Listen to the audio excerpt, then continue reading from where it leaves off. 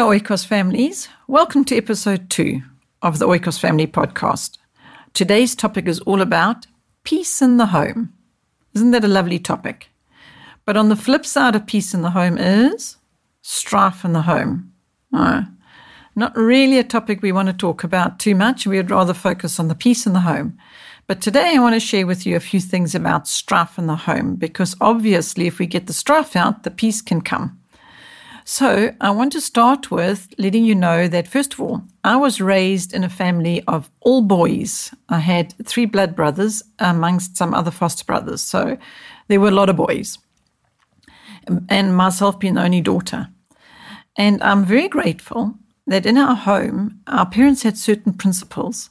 And the one was that you may not bully your sister, was one of the principles.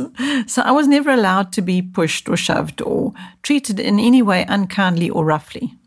And that was fantastic, because now I grew up in a household where there was all these boys, and I could have been, fairly badly treated, I suppose you could say, if it were allowed.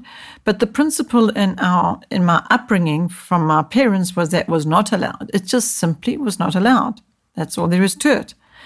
So I carried that through to my own family. So when we were home educating and raising our own children, it was just already in me that this was a principle to have peace in the home and that strife wasn't welcome. And so there were things that one had to practice to keep peace in the home. In other words, when strife did just rear its ugly head, we had to attend to it quickly because it robbed the peace in the home. I'm thinking now of a little poem that we used to practice and say, and it went like this. I'm going to see if I can remember. "O thy hideous monster sin, what a curse thou hast brought in. All creation groans, 'cause the growing cause of misery." I didn't say that completely right, but you get the message. So you get the meaning, should I say.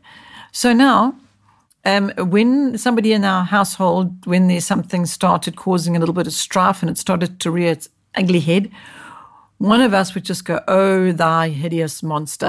And straight away we would know that, oops, strife has stepped in, let's pluck it out quickly. But as I said, I did actually have the advantage, the blessing, the benefit of being raised in a home where strife wasn't permitted. So now, can you see what happened? Because my parents were so intentional about that, I could now be intentional myself about it, because it was just automatic that strife wasn't allowed. And so I'm encouraging you, parents, families listening today, to be intentional about the same thing. Even if when you were raised, maybe you were bullied, maybe you weren't, maybe that principle wasn't in the home that you were raised in. But that doesn't mean it can't be in the home that you're raising your children in. You can start a family principle that says we have peace in our home. And you can put posters up, and you can get the children to make posters about peace and no strife. And you can read the word about where it's a lot of this in Proverbs, where Proverbs shares with us and teaches us about the 2 different paths you can take, the one of peace or the one of strife, and gives you the consequences of either. So you can do some word study. You can really expand that word study as well by getting the children to write out scriptures to put on the walls, to perhaps make, lovely pictures, posters, as I mentioned just now, and just post them up around your house. I mean, the Word of God says, put the scriptures up on your walls and paste them up everywhere. So do it. Because now the next time that strife raises its head, you can either go, "Oh, thy hideous monster sin," or you could reference to one of the scriptures that are on the wall. And I would actually like to go as far as saying, why not stop everything else and just focus on bringing peace into your home? If that means going to, you might know and you might not know that we are lived all the way through our home education journey with Konos. So we have lived Konos, and we have done all the units and the activities in them. And so we would have, the moment we had something specific that we needed to focus on, we would dive into that with Konos. And in this instance, it would be joy and cheerfulness, or love and generosity, or joy and cheerfulness, one of those units that specifically focused on bringing the right atmosphere into our home if we were finding that there wasn't the kind of atmosphere that encouraged peace and the presence of the Lord. And the other thing I wanted to share with you is, now you've heard that when I was growing up, I had three brothers and foster brothers, and they weren't allowed to be rough with me. They had to be kind. That was a principle in our home. And now in our own family, it was the same thing with raising our own children. But then we had the added consideration of chronic illness.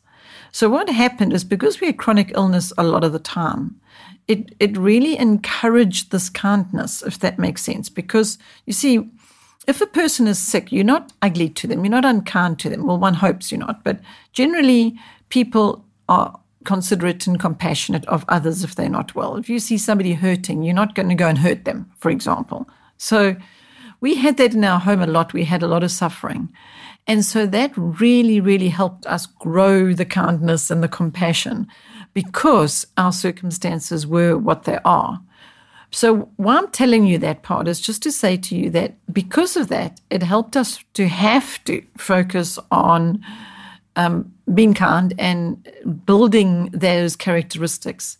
And so what I did is I had to call on the Lord, and Lord, please help me with how to encourage and what activities to do and what things we could do to practice this kindness.